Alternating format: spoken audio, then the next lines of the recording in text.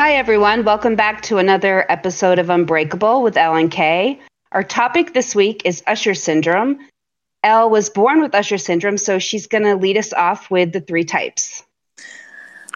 Hi, everybody. So there are three types of Usher syndrome, and they're very basic. They don't have different names. There's literally type 1, type 2, and type 3. But type 1 is causes profound deafness and vision loss, which is caused by retinitis pigmentosa. I'll get into that later, which will be noticed before the age of 10. And then you go to type 2, which causes moderate hearing loss. The retinitis pigmentosa may not become apparent until later in life, adolescence. Speech assistance comes in handy, like lip reading, hearing aids, cochlear implants, depending on what condition you have, will usually be your primary method of communication. And then you have type 3, which is the rarest form, and that occurs with with higher frequencies in individuals, for some reason, of Jewish and Finnish heritages. They're still working on the DNA of that. It's kind of interesting. But children usually have normal hearing and vision at birth and then develop the hearing and the loss of sight in adolescence or later on in life. Okay. With that being said, Usher syndrome is a genetic disease that obviously causes hearing loss and vision loss, and sometimes, and in my case, also balance problems. And Usher syndrome is known as a recessive, which means that both of the parents had to have that recessive gene to give to that child. Oh, no wonder it's so rare. Exactly right. Most common question is, how rare is it that? To put it this way, like I said, both parents have to be carriers in the recessive gene, and there's still only a 25% chance of each child they have of having Usher syndrome. Even if they both have it, wow. Yes. So, in effect, that's 4 to 17 out of 100,000 people. Wow. Teeny, teeny margin. Yeah. So type 1, also I should make note as well, type 1 and type 2, as I mentioned before, 3 is the most rare, so type 1 and type 2 are obviously the most common in most countries. Now, which type do you have? I have type 2. So my personal experience from type 2 would be, yes, I was born with I don't know what the current terminology is now, but what they call bilateral nerve deafness, which was indicated around 2 years old was when I started realizing, because with this type of deafness, the way that they explained it to me was, imagine that you're like there's little gaps in your nerves. So they're just kind of severed slightly, but not completely. So the sound, like a lot of the sound, most sounds will get through, but there's just certain sounds that just cannot be picked up for what. So that was the best visual I could put to describe that kind of a hearing loss. Right. So I had hearing aids by the age of 4, and then again, no idea what Usher was, just thought I was deaf. And then when I was 16, I started noticing floaters. And went untreated for that for years. Noticed that I had issues seeing in the dark. That went untreated. Everything pretty much was, just under radar. Like nobody really said anything. They would throw some glasses at me or whatever, but nobody really would acknowledge that anything else was really going on. Until an ophthalmologist finally had me do like a field test, right? Optical field test to test for your peripheral. And mine, I wasn't registering anything because my peripheral was going. And so that's when he referred me to a specialist. And that's when the specialist was like, you have Usher's. I'm sorry, you have Usher syndrome. Yeah. He's like, you have Usher syndrome, and this, here's the information, and here's the website, and. So I was 25. So that was how many years in a gap. Wow, that's a long time. It is. Yeah. And then from getting the diagnosis of the RP and then the Usher, yeah, it was definitely less than 10 years. And then I was no longer able to drive and have had my first cataract surgery in my left eye. Because the RP, retinitis pigmentosa, the type of blindness that comes with this, actually causes cataracts in your eyes. On top of, the blood vessel problems and seeing your own retina and, stuff like that. Because there's not enough problems already with it, so. Exactly. So that's been up until now. That's kind of been the experience in general term. So, like, you were talking about balance issues too. Do you have that as well? I do, actually. I never, I was always a klutz. I just assumed that was why. I was, oh, well, I'm a klutz, Now that I realize that I had both of the conditions, have done the research, have seen doctors and everything, people forget that a lot of your balance comes from in your ear, your inner ear. So if anything, is messed up, deformed, whatever, makes sense. Yeah, it does. Yeah. So, and especially as your vision gets worse, of course, your balance is going to get a little bit more thrown off.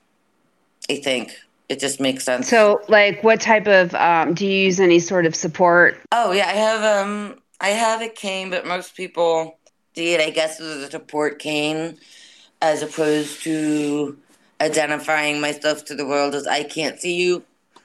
Right, the cane really where people tap in front of them. It's not that kind of cane. No, because I'm not there yet. I don't necessarily need that yet. So a lot of people in my place will just get a regular support cane, like you would see people walking with, and it's red and white, like the long cane is. So it's supposed to be assumed that people know what that is, but people don't. So red and white means blindness, basically? That person is visually impaired. Oh, okay. See, I didn't know that. Okay, see, that's what I'm saying. It's the lack of education. Yeah, it's not your fault. It's just a lot of lack of education. So, you go anywhere and you get frustrated because there's no way to identify yourself. Right. Without, telling every single person or screaming it at a crowd or, So, and then, of course, the fact that people think blind means completely blind. No, there's different levels of blind, just like there's different levels of deafness and there's different levels of everything else. So, people all, stereotypical, I imagine, can't see, glasses, everything. So I imagine people are not as supportive because they think you can see just fine.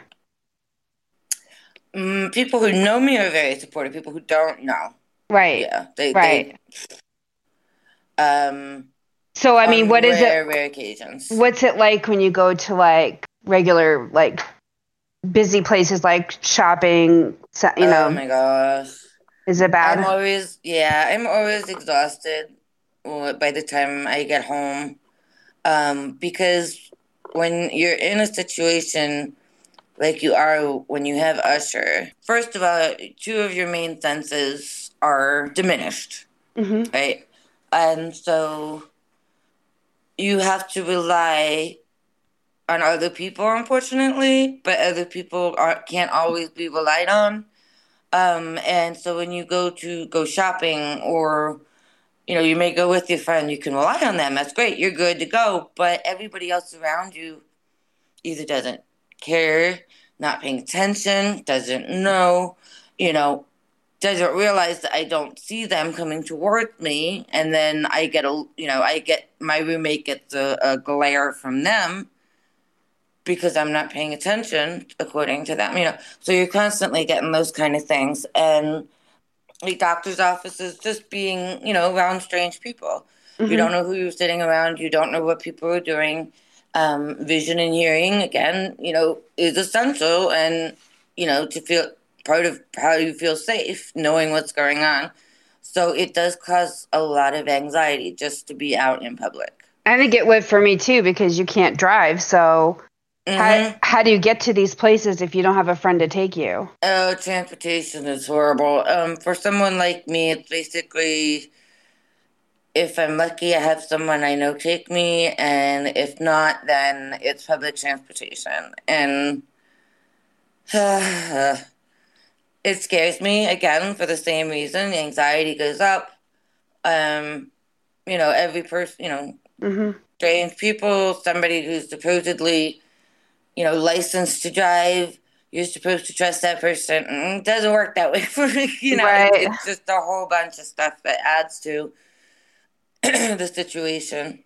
And there's a lot of people I don't trust driving, and I can see what they're doing. So, I attest to that. so yeah, I can imagine. Mm. I think for me too, like just listening to you talk, like being alone, I think would scare me the most. I mean, what is that like? Being alone for a long period of time, yeah, that's really hard. That's why I'm so grateful that A, I don't live alone, and B, that I have my fur babies. Because if it wasn't for them, I mean, they keep me sane some days, basically, because Mm-hmm. it just, they understand you, they support you, they love you, and um, I have a dog and a cat, so the dog is definitely gonna let me know. If I am alone, everything's triple locked, quadruple locked, whatever. Mm-hmm. And I do everything I can to make myself feel safe, even if it may seem extreme to other people. Mm-hmm. And so at some point, yes, I would. I said I have a cat and a dog. I would like to apply for a program to get a therapy dog as Connor gets older, because I know it's eventually going to happen, and I'm going to need that because he's been a big help to me all these years. So, Aw. yeah. Aw. It's hard to think about. They don't Yeah, stay I with us long know. enough. I know. Yeah.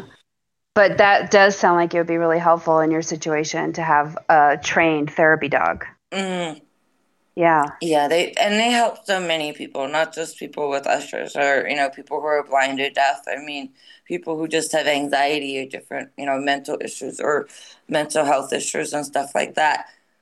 It's been proven they help so much. So, um, pretty sure a lot of people can attest to it.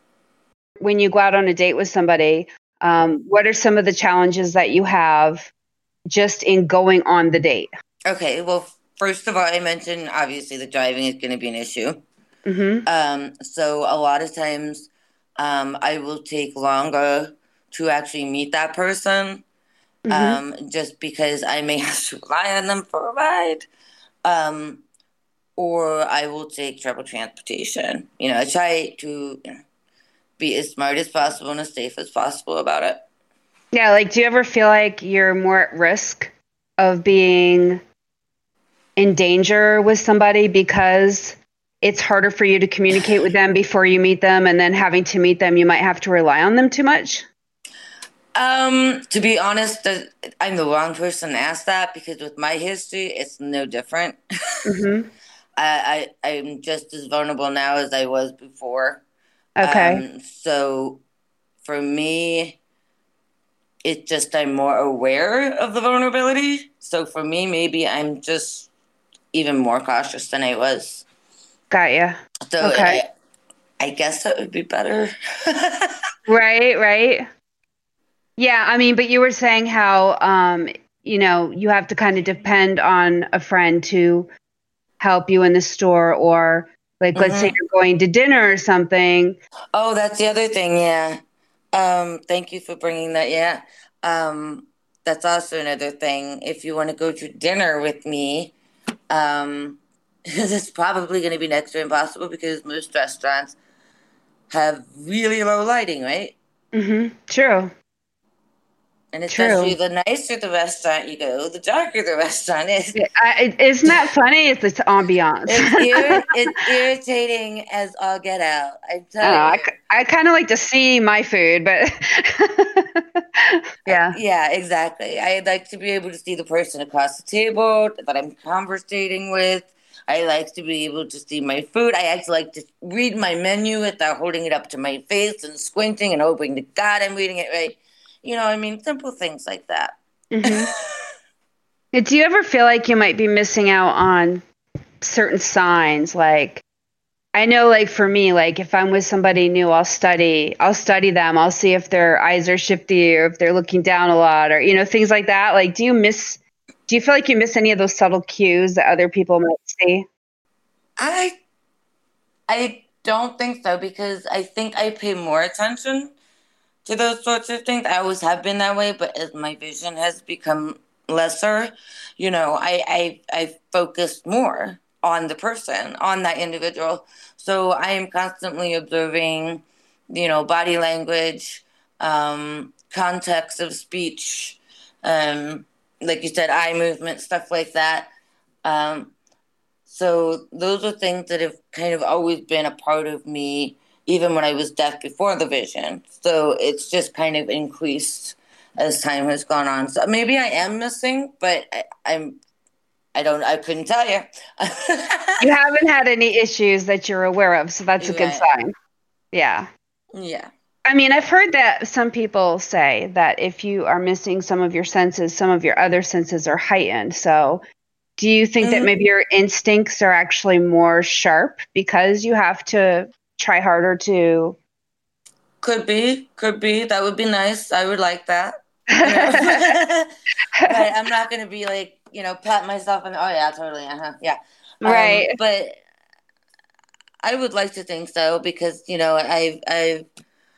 um I've grown a lot since all hmm of this has started happening in many different ways, hmm and this has helped me to observe people in different ways. No, no pun intended, but literally be more attentive and pick up on cues and things like that.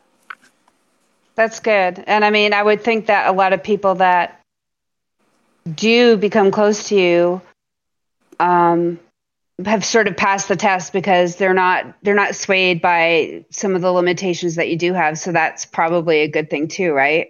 That's usually the biggest hurdle, yeah, for me is finding people that truly accept you and or are willing to try and understand or whatever the case may be.